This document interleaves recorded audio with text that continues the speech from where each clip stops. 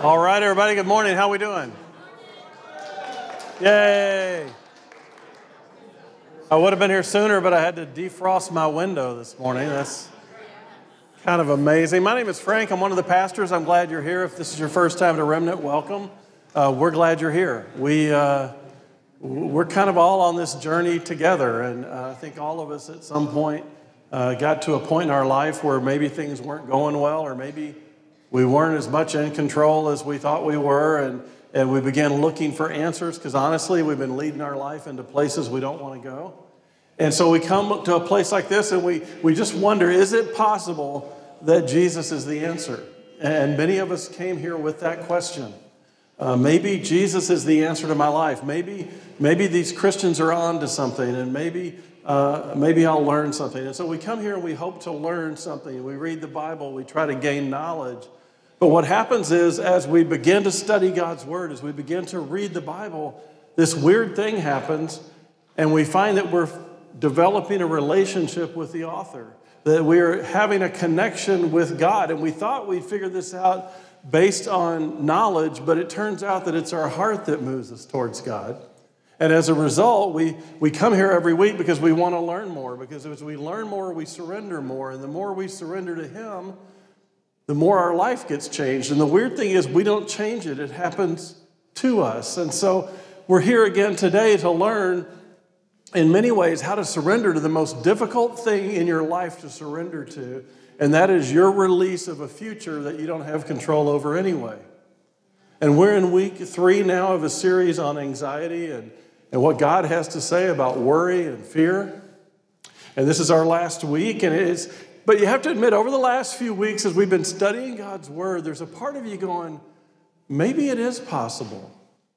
Maybe it is possible to live with either no fear, no anxiety, no worry, or almost no fear, anxiety. I mean, a week ago, 2 weeks ago, it almost seemed impossible, right? I mean, how could you live a life without any anxiety? But now that we've studied God's Word and we begin to understand what He says, you're like, you know what? I think that's how we're supposed to be living. But right now, we're learning how to change our devotion. We've learned that the reason we have anxiety, the reason we have worry, is that we're not devoted to the right things. We learn that we have to seek first the kingdom of God and trust that He holds our future just like He holds our past. In doing so, we have to be a light, or can be a light, to those who are stressed out worrying about tomorrow. And they may look at us and go, wow, why aren't you freaking out? And it's a chance to tell them about this incredible Savior that we know. You see, we've learned quite a bit. We've learned there's a correlation between our amount of faith and the amount of worry that we have. We worry because we can't control the future. And we talked about how worry doesn't mean that we don't care or God doesn't care. It's just that we understand that God is out ahead of us, working out our future, just like He was working out our past. We do our best we can do today, and then we hand over everything else to God for our tomorrows. Last week, we learned that God wants us to shift our devotion, that when we get so laser focused on our worries and concerns about whatever it is, that we need to shift our devotion, and the antidote to worry and anxiety is prayer. We talked about how worrying is just praying to yourself. It's a waste of time. But when we pray to the Father, we begin to align our will with His. We begin to understand what He's doing. We're reminded of His faithfulness. We learn that Jesus has taught us to seek first the kingdom of God. That often when we're worried, we're so focused on ourselves and our circumstances that we miss the big picture. So Jesus taught, and we learned that we should step back once in a while and notice the birds and the lilies and how the birds never worry because God's got them too. If you missed any of the first 2 weeks, I encourage you to go to our website, go back and start from the beginning. This is a major part of your life as a believer, knowing that God has your future. We learned that worry blows up like a balloon, and that submitting our will to God deflates it. And finally, we learned that when we pray, we get supernatural peace about the future, that when we seek the kingdom, all the things we're worried about get added to us anyway. We've talked about how we know that anxiety and worry dates back to Adam in the garden. As soon as Adam and Eve sinned, they immediately covered themselves. They immediately became anxious. Sin and anxiety go together. But we also learn that the people in Jesus' time struggled as well, because Jesus spent a lot of time talking about how to live free from worry. He taught a lot to them on this topic, and he teaches a lot to us as well. The human existence apart from God is defined by anxiety and worry, fear, because we were never meant to be in control of this place. We were never meant to operate independent of God. I thought it might be helpful today to look at a story in the Bible where somebody struggled with anxiety and worry. In fact, it almost destroys him. We're going to see how God used his anxiety to teach him some lessons, just as he does for us. In fact, if God has allowed it into your life, he's going to use it to grow you to be more like him.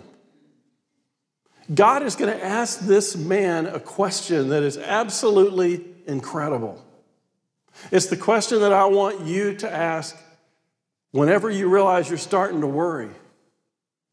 Remember I said a couple weeks ago that worry is the dashboard warning light that your faith is having problems. If you're worried about something, the problem is not worry, that's the symptom. The problem is your faith is falling, is failing.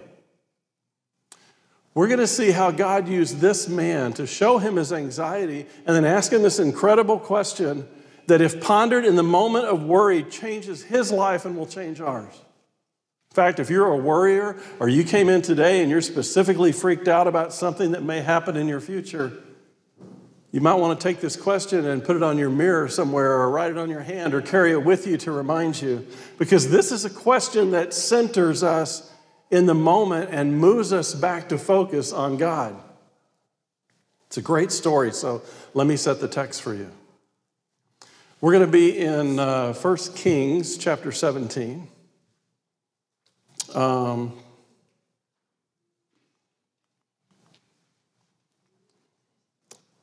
We've discussed on many occasions the Jewish nation and how the nations of 12 tribes had gone through a civil war, how the Jewish nation, the families couldn't get along, so they had a war and they divided into a northern kingdom and a southern kingdom. The northern kingdom kept the name Israel. The southern kingdom changed their name to Judah. Our story today takes place in about 860 BC. It's after the nation had already split. The king of the northern kingdom is named Ahab. Okay? Now, where else have you heard the name Ahab? Ahab? Any English lit majors? Ahab was the captain that was in search of Moby Dick.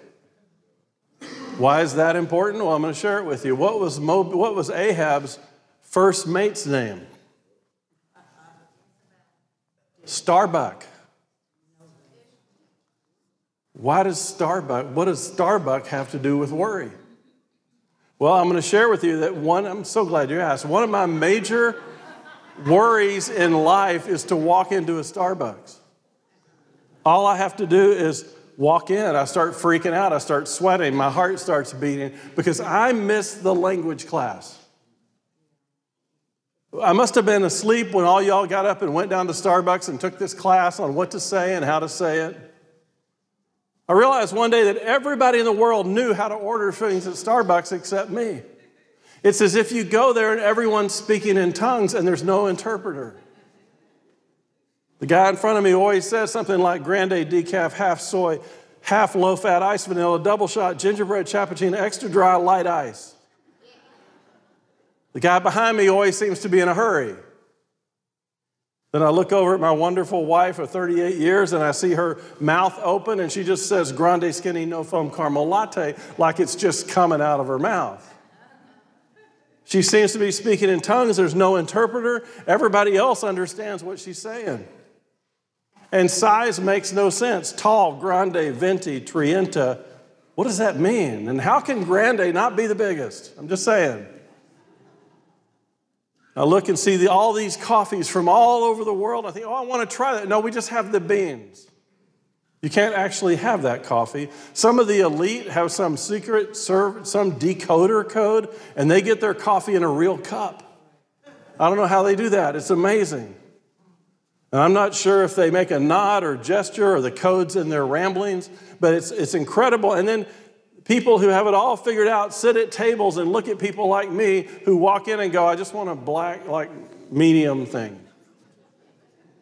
They're all on iPhones, iPads, MacBooks. They're usually dressed in black. They're reading the New York Times. They have their Kindles in their pocket. Everyone knows everybody else. There's kind of this low-key cool thing that makes you know that you don't belong there. And the drive-through makes it even worse. There's so much pressure in the drive-through. I'm telling you, Starbucks freaks me out. So it figures that if we're going to go talk about worry and anxiety, we'd start at Starbucks, because Starbucks is the place that freaks me out. And Starbucks was the first mate of Ahab, and Ahab was chasing Moby Dick, and Ahab was also the king of the northern kingdom. So it all fits in my mind somehow. Ahab's wife was far more famous than he was. I know that feeling. His wife was way better known than he was. He had violated God's law, and even though he was the king of Israel, he married a foreign woman, a woman who worshiped Baal, the false god.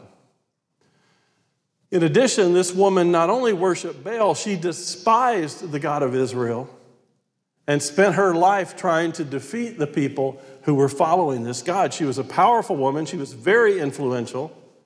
She ruined King Ahab, and she ruled King Ahab, her husband, and basically ruined anybody that opposed him, and her name was Jezebel.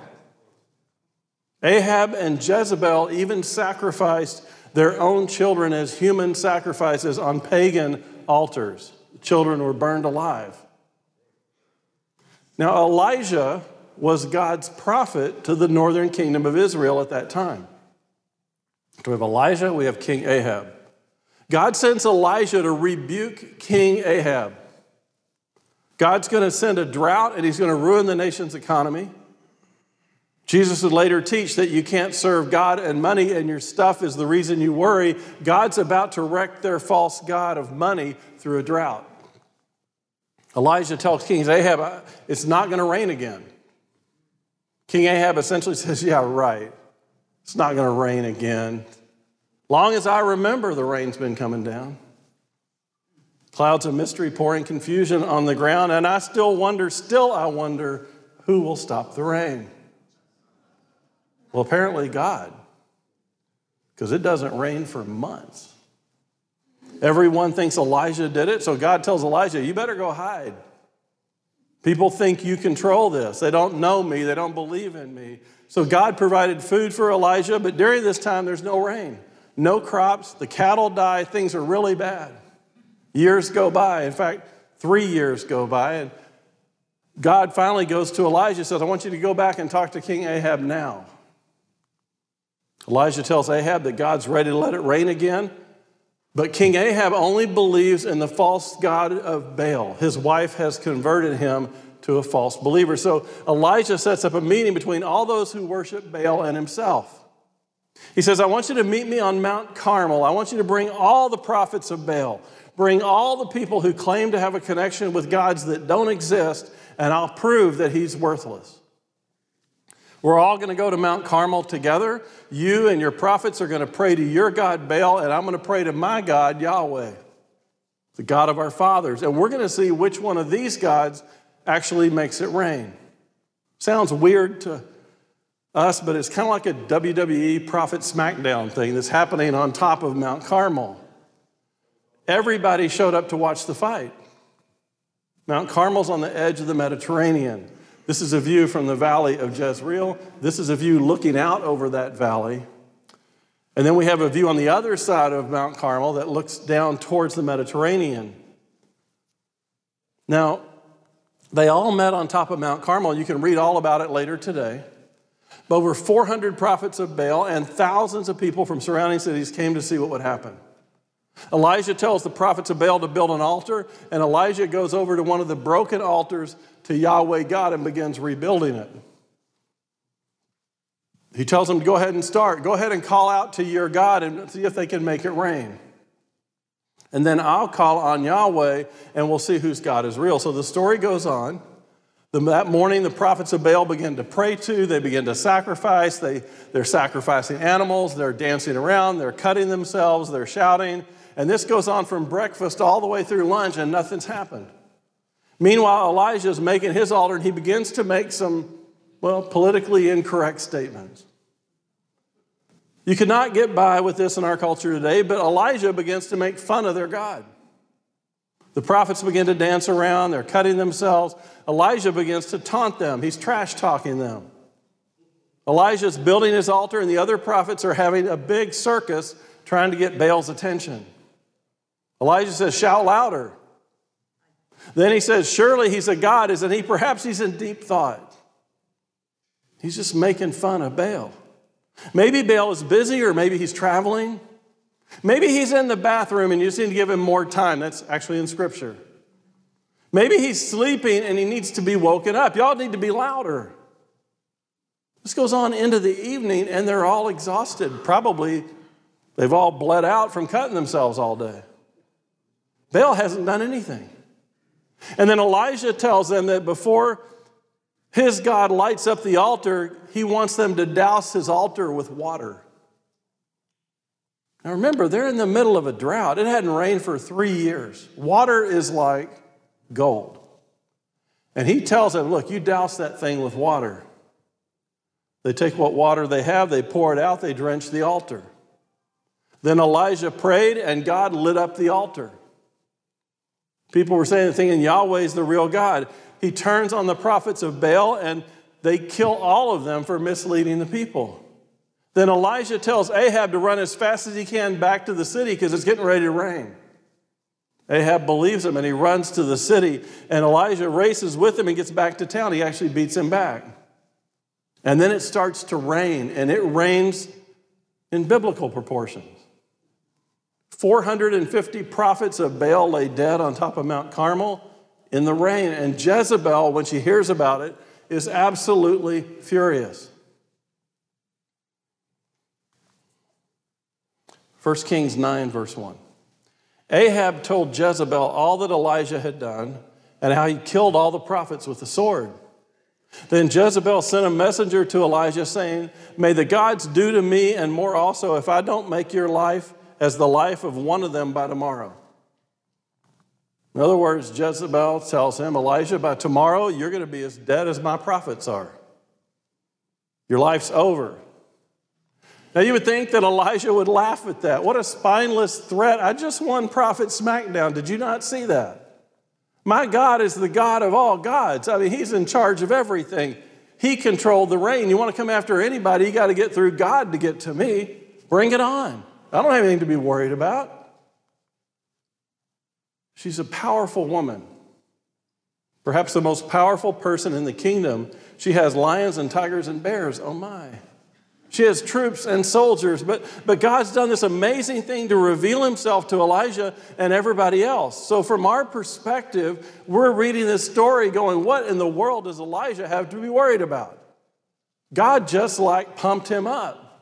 He's riding high. He's on a wave of momentum that God created through Elijah. Elijah has to be feeling like Superman. I'm bulletproof. Nothing can touch me. Bring it on, Jezebel. Look at what Elijah does. This is so incredible and so revealing of his faith. God's got his back. He knows his future's in God's hands, right? Well, incredibly not. He was afraid and he rose and he ran for his life and he came to Beersheba, which belongs to Judah, and he left his servant there. Elijah bolted. He ran from Jezebel. Elijah, you don't remember what just happened? God just had your back. God just had everything in control. And Elijah's, as he's running, looking over his shoulder, going, yeah, but what has he done for me lately? Elijah's okay in the moment, but he's not focused on the moment anymore. He's focused and shifted his focus from God in this incredible moment to his fear of victory in the future, which is uncertain. And since he's now focused on himself instead of God, he bolted and he ran like Forrest. He didn't stop running for a very long time. Now we read this and we think, Elijah, what in the world did you have to be worried about? Yet anyone could look over our lives, see how God's been faithful to us in the past, and ask us, why are you worried about your future? Have you not looked over your past? Have you not seen what God's been doing in your life? Have you not noticed that he's always had your tomorrow under his control, that all the things you worried about never really happened? Or if they did happen, he provided you with resources and you wouldn't want to go back and undo them because those are the most incredible spiritual moments of your life. Do you not remember 2 days ago, last week, 4 years ago, what God did in your life, in my life? And we all go, yeah, but tomorrow. Elijah and so many of us are focused on the threats of the future that we forget God's faithfulness in our past. Elijah has a devotion problem. He's forgetting who God is. He ran all the way from Mount Carmel back to Judah. That's another country. It's about 70 miles. It'd be like if we started running right now to Naples. We didn't stop till we got to Naples. But he doesn't stop there. He keeps going. Verse 4, but he himself went a day's journey into the wilderness, and he came and he sat down under a broom tree. And he asked that he might die, saying, it is enough now, O Lord, take away my life, for I am no better than my fathers. Elijah's had enough. He's tired of running. He's been running during the drought for 3 years, and now he's running from Jezebel. He's exhausted, and he sits down in the rest of this tree. He says he wants to die, that he's no better than his ancestors who are already dead. Look at what fear does to him. Jezebel threatens him, and he literally bolts in fear. He's so afraid of dying that he wants to die. He's so afraid of dying that he'd rather die. God, let me die so I don't have to worry about dying in the future. I just want to get it over with. God was with Elijah, and he's with him again. No matter how far Elijah ran, God was still with him. No matter how far your fears have taken you away from where you need to be with God, God is still in the midst of those fears with you. And he lay down and he slept under the broom tree, and behold, an angel touched him and said to him, arise and eat. And he looked, and behold, there was at his head a cake baked on hot stones and a jar of water. And he ate and drank, and he lay down again. And the angel of the Lord came again a second time and touched him and said, arise and eat, for the journey is too great for you. In other words, Elijah, you're killing yourself with worry. You're killing yourself with anxiety. You're so stressed out, you're not even eating. You're exhausted from a journey that wasn't even yours to take. Even though you're scared, lacking faith, and running from your fear of tomorrow, God has still sent me to take care of you. I haven't forgotten where you are. Your Heavenly Father knows what you need, and right now, you need nourishment. God ministered to his physical needs because without those needs met, without the rest and food, Elijah is not teachable. Your Heavenly Father knows what you need. And he arose and he ate and he drank and he went in the strength of that food 40 days and 40 nights to Horeb, the mountain of God. He kept running from Jezebel. The food just gave him power to keep fleeing, keep running. He reached the mountain of God, Mount Horeb. We call it Mount Sinai. It's the same mountain. The total distance from Mount Carmel to Mount Sinai is 280 miles. He has essentially run from Sarasota past Naples through Key West all the way to Cuba. That's how fearful he is. He keeps running. This mountain is where Moses saw a burning bush, and God spoke to him from that bush. It's the same mountain where Moses went up to meet God and came back with the 10 Commandments. It's a place in the minds of the Jewish people where God hung out. If you can't be around the Ark of the Covenant, run to the mountain of God to be in his presence. So Elijah spends over a month traveling to this deserted, lonely, uninhabited place to die, but to be as close to God as he could in the process.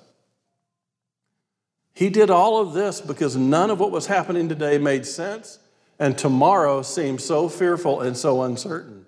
He was so afraid of the future that he'd rather die. Here on this mountain, God asked him one of the most incredible questions in Scripture. Simple but profound. On the surface, superficial, but as you think about it, it's incredibly deep. Then he came to the cave and he lodged in it. And behold, the word of the Lord came to him and said, "What are you doing here, Elijah?" Look at that question. What are you doing here, Elijah? What are you doing here, Elijah? What are you doing here, Elijah? What are you doing, Elijah? What are you doing here? You were miles and miles and miles away from where I had you.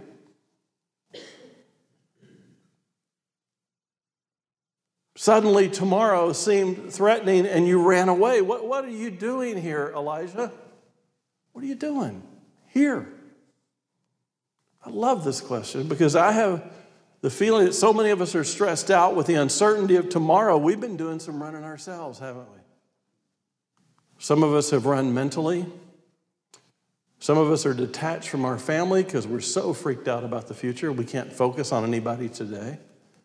We can't maintain our relationships because we're so fearful of what could happen tomorrow. Some of us have actually physically run from God.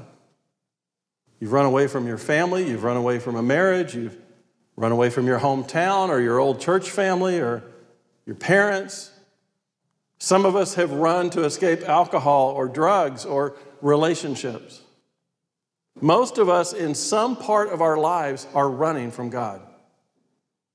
We're in that place we've never been emotionally. We're in a place where we've never been relationally. We're in a place we've never been physically, and it's all because of stress.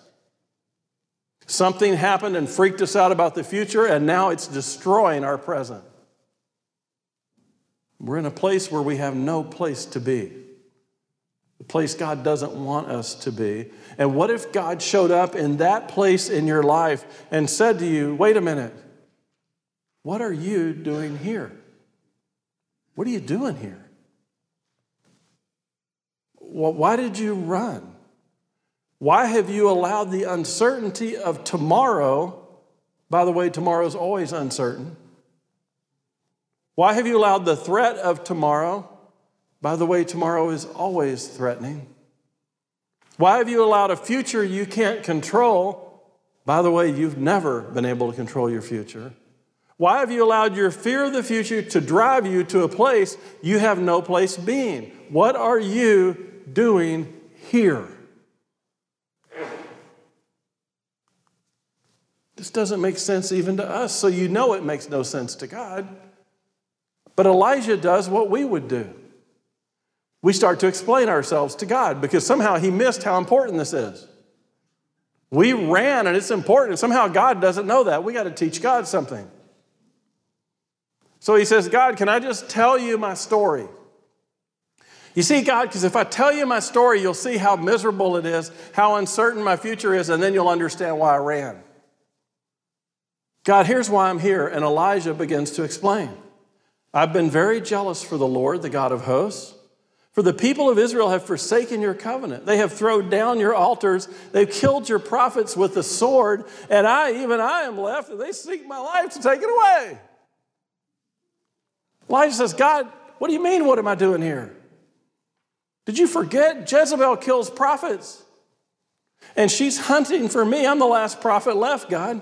Have you been paying attention? Do you expect me to stay back in the vicinity of Ahab? They want to kill me.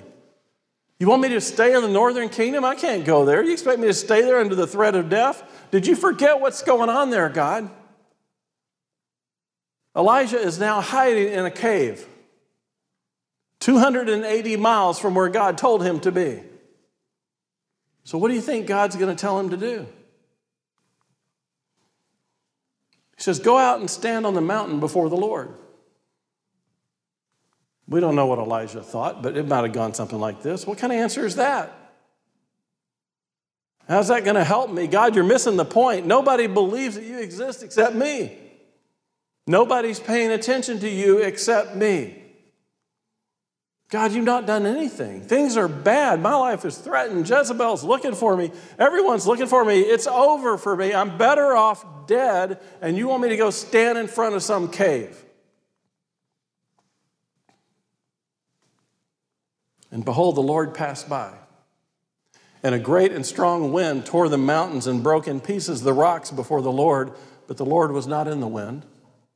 And after the wind, an earthquake, but the Lord was not in the earthquake. And after the earthquake, a fire, but the Lord wasn't in the fire. God's just showing off. Elijah, I'm going to remind you of who I am. Watch the earth shake. Watch the wind. But God still hasn't passed by yet. He wasn't in the wind. He wasn't in the earthquake. He wasn't in the fire. And after the fire, the sound of a low whisper. And when Elijah heard it, he wrapped his face in his cloak, and he went out and stood at the entrance of the cave. And behold, there came a voice to him saying, guess what? What are you doing here, Elijah? Now notice something here that's very important. Elijah is not at the mouth of the cave where God told him to be. Remember, God said, go out and stand on the mountain and stand before me. Elijah didn't go. He stayed in the cave. He let the wind go by. He let the earthquake go by. He let the fire go by. And only when God begins to make this low rumble whisper thing, we learn that it says he wrapped his face in his cloak and he went out and stood at the entrance of the cave. Now he's where God told him to be. And now, because he's obedient to where God told him to be, he's going to actually hear from God. And then God asks him the question, what are you doing here? Elijah, Elijah, if I didn't exist, then I understand why you're here. You see, you're acting like an atheist. You're doing what somebody who doesn't believe in me, doesn't know me does. But I'm here. And I was here before you ran. I was on Mount Carmel. I'm here with you now. Did you like the mountain show that I gave you? That earthquake that I just did, the fire on the altar. You see, Elijah, you forgot to add me to your future. When you replayed your future over and over in your head, in your mind, you left me behind. You're acting like you've written me out of all the future chapters of your life. I am the definition of your hope for and in the future. Why don't you include me in your thoughts about your future? What in the world are you doing here in this place, Elijah? And as if God didn't hear him the first time, Elijah begins to repeat his sorry story again. Well, I've been jealous for the Lord, God of hosts, for the people of Israel have forsaken your covenant, thrown down your altars, killed your prophets with the sword, and even I only am left, and they only seek my life to take it away. That's what we do. When we run from God, we rationalize and we come up with a reason why we are where we are, and then we keep playing that back whenever we're challenged. It's like a loop. The problem is, as we keep playing it back, eventually we realize how silly it sounds. That doesn't make a lot of sense. Elijah's worldview is collapsing, a sure sign of stress. He can't see past himself. He's got this stress-induced narcissism that we all get. When we're under stress and we turn away from God, everything becomes about us. Doesn't matter what happens to anybody else. Doesn't matter what happens in the future to anybody else. You have a problem. It needs to be solved. The world can't be right until you're okay. The only thing that matters is me. Elijah starts to give the same speech, but I think he began to understand that it's really a lame excuse. He starts thinking perhaps about the fireworks show and the earthquake and the provisions and all the angels that showed up. All the stuff God has done to be faithful to him and provide for him, even while he's running from where God told him to be. And perhaps he's beginning to realize that his story and his future does include God. You see, apart from God, I should be in this cave hiding. But what I've just experienced, in light of God's faithfulness, what am I doing here? It's true, the Israelites have forsaken your covenant. They've torn down altars. They've killed every prophet. And now they're trying to kill me too. But I guess that's really not a good excuse for being in this place, because God, you're apparently still here. And the Lord said to him, go return your way to the wilderness of Damascus. In other words, go back to where you came from. Go back to where you started running. Go back and go to the place I told you to be. Back to the point where you started running from me in fear. You see, you aren't finished yet. You and I have a future to finish. And when you arrive, you will anoint Hazael to be king over Syria. Wait a minute. Syria. Those are the Assyrians? They're bordering the northern kingdom. They're ruthless enemies. They kill everybody. They destroy everybody. They're poised on the border of northern Israel right now, and they've threatened to take us over. And you want me to just go up there and anoint Hazael as king? You know they already have a king, right, God? You're doing something new, aren't you? Yeah, we're going to do something new. And then he says, and Jehu, the son of Nimshi, you shall anoint to be king over Israel. Okay, Israel also has a king, God. His name is Ahab. His wife's name is Jezebel. You may have forgot. They want to kill me. God's like, yeah, I know. I got that covered. I had it covered all along. That fear you're running from, I've already taken care of. We're going to replace the king. And then it gets even more odd. And Elisha, the son of Shaphat of Abel Manolah, you shall anoint to be prophet in your place. Okay, wait. God, you already have a prophet. It's me. He says, I know, we're getting a new one. Okay, so God, you've thought this thing through, haven't you? You kind of had this planned all along, didn't you?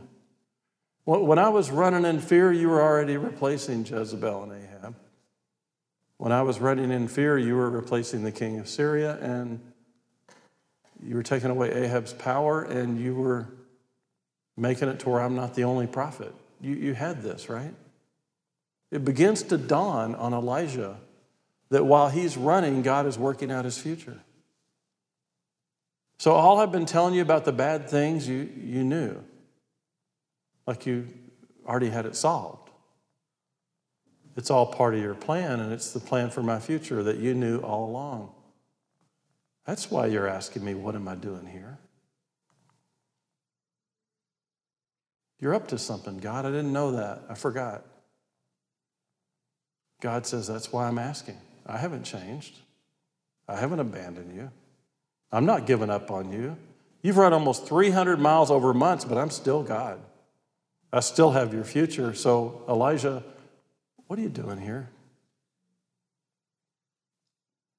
And then he says, and the one who escapes from the sword of Hazael shall Jehu put to death, and the one who escapes from the sword of Jehu shall Elisha put to death. Yet I will leave 7,000 in Israel, all the knees that have not bowed to Baal, and every mouth that has not kissed him. Elijah, all those people that worship Baal are going to be destroyed, including Ahab and Jezebel. They're no threat to you. I had them taken care long before you were afraid of them. In other words, Elijah, you think you're the last man standing, but you're not. You think you know all there is to know, so you ran, but you don't know all there is to know because you're not the God of your future. I'm cleaning house. I'm bringing justice to those who worship Baal, just like I promised throughout all of Scripture. While you've been running and looking at yourself, you missed 7,000 other faithful people in Israel that I've kept who have not worshiped Baal. While you were running, you see, Elijah, I was working. Right now, many of us are running from something. Worry has triggered our flight or fright response, and we decided to fly. We're scared of our future, and because of that, we're totally missing the present. Our fear has impacted us, those closest to us, may have caused us to do some things that made absolutely no sense. Decisions made in fear that didn't honor God. And I think God wants to step into your present right now and ask you the question, what are you doing here? Are you an atheist? Why are you acting like one? Why do you not remember that I've already got your future in my hands? God wants to remind us we have a history with him. He's been faithful in our lives too. He's been faithful in our past. In fact, if you went back and looked at your past, you'd be able to point moment to moment where you had a concern and God took care of it. You could look back at it later and see that God had it all along. You can testify to how great God was, and had you not gone through that, you wouldn't be the person you are now. And that you had to go through that to be able to understand what you're doing and who God really is. And while those were terrible, frightening, fearful moments, they were the closest you've ever felt to God. And they totally transformed your life. See, if we stop and pray in the midst of our worry, if we stop focusing on ourselves and shift our devotion, we're reminded of God's faithfulness in our past. Most of us have enough history with God that there's enough truth that there's no excuse for us to be where we've allowed worry to take us. God's still in control. He still has a plan and purpose for your life. In fact, the thing you're running from was the plan and purpose for your life. Because it's necessary to take you where he wants you to go. You see, everything that's ever happened in your life, God has allowed. Everything. He's allowed it. He's omniscient. He could stop it. He didn't. He allowed it into your life. Why? Because he loves you. And he knows there are certain circumstances in your human life that build you spiritually for what's to come in the future. We're in a laboratory of life. We come here, we learn Scripture, but God takes us out into the world. He says, okay, let's test that faith you've been talking about. Let's see if you can include me in your future, because right now you're just looking at you. You totally forgot that I've got your future too. And so God's advice to Elijah, you got to go back to where you were when you started running. And then you got to have confidence that God has your future under control. Some of you, through your worry, have made things worse than they would have been. Jesus said, your worry hasn't added a moment to your life, but it sure has removed some good things from your life. You and I have missed out so much of our lives in the moment because we're so fearful of the future. It's almost like we've erased God's past faithfulness in our life. But in our moments of worry, we forget God's faithfulness and we go places we have no business going.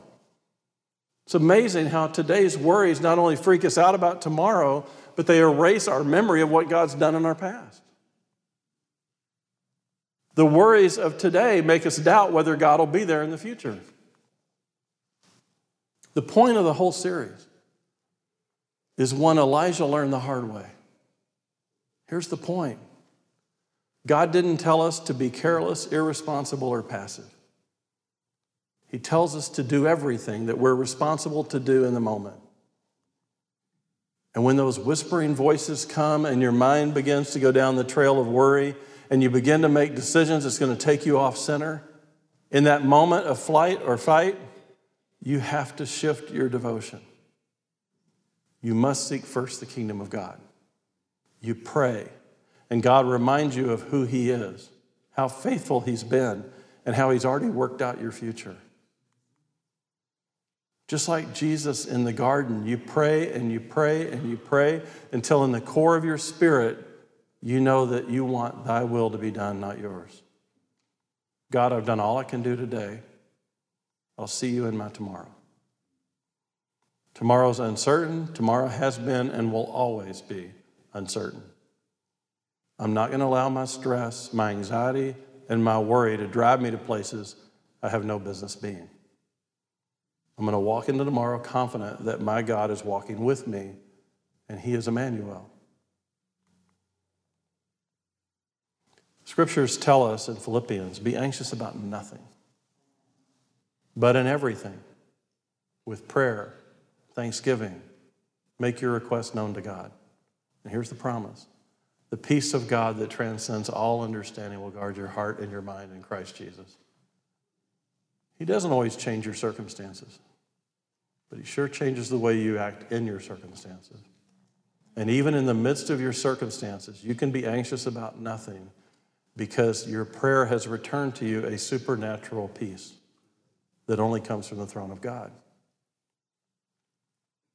Your other option, of course, is to go ahead and live like an atheist.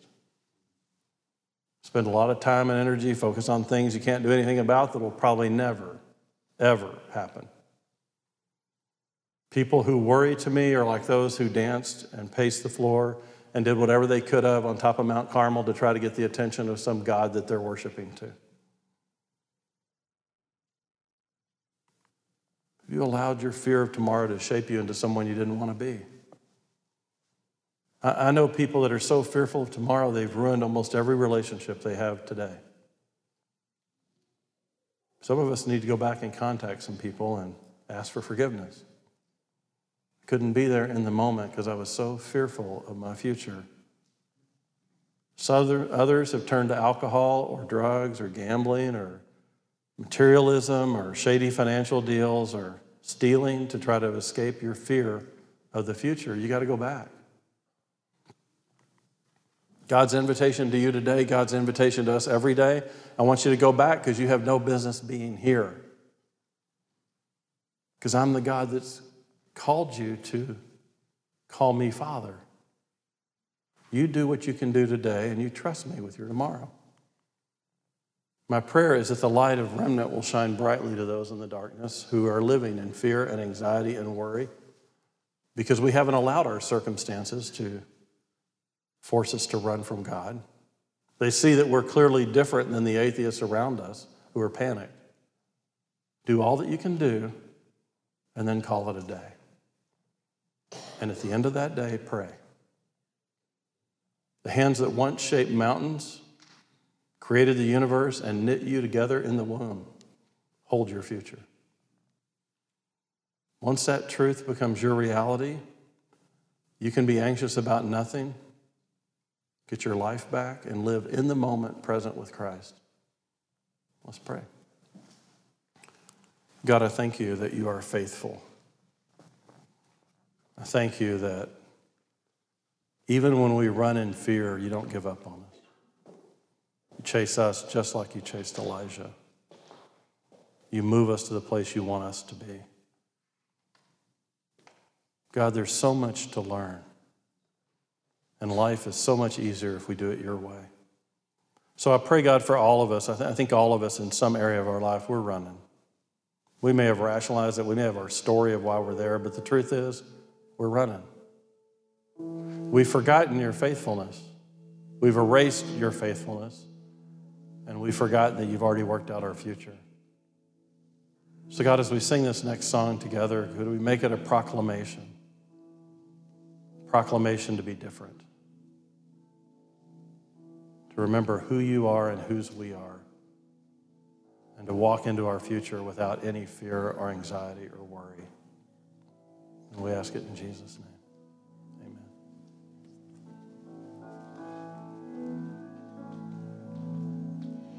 Great is thy faithfulness, O God, my Father. There is no shadow of turning with thee. Thou changest not, thy compassions, they fail not. As thou hast been, thou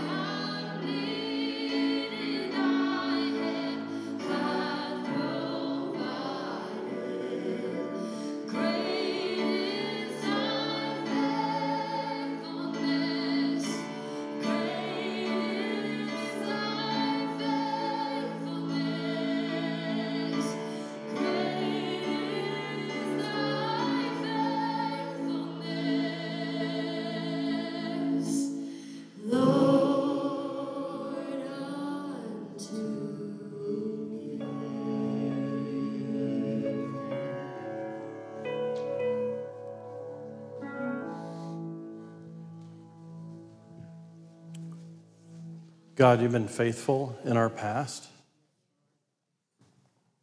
You're faithful in our present. And we know you'll be faithful in our future. And because of that very solid foundational truth, we can be anxious about nothing. Help us, God, to shift our devotion. Focus on your kingdom, what you're doing. And help us, God, to face our future with calm, confidence, assurance. And help us, God, to be that light in the darkness to others who are running because they have no God. And we ask it in Jesus' name. Amen.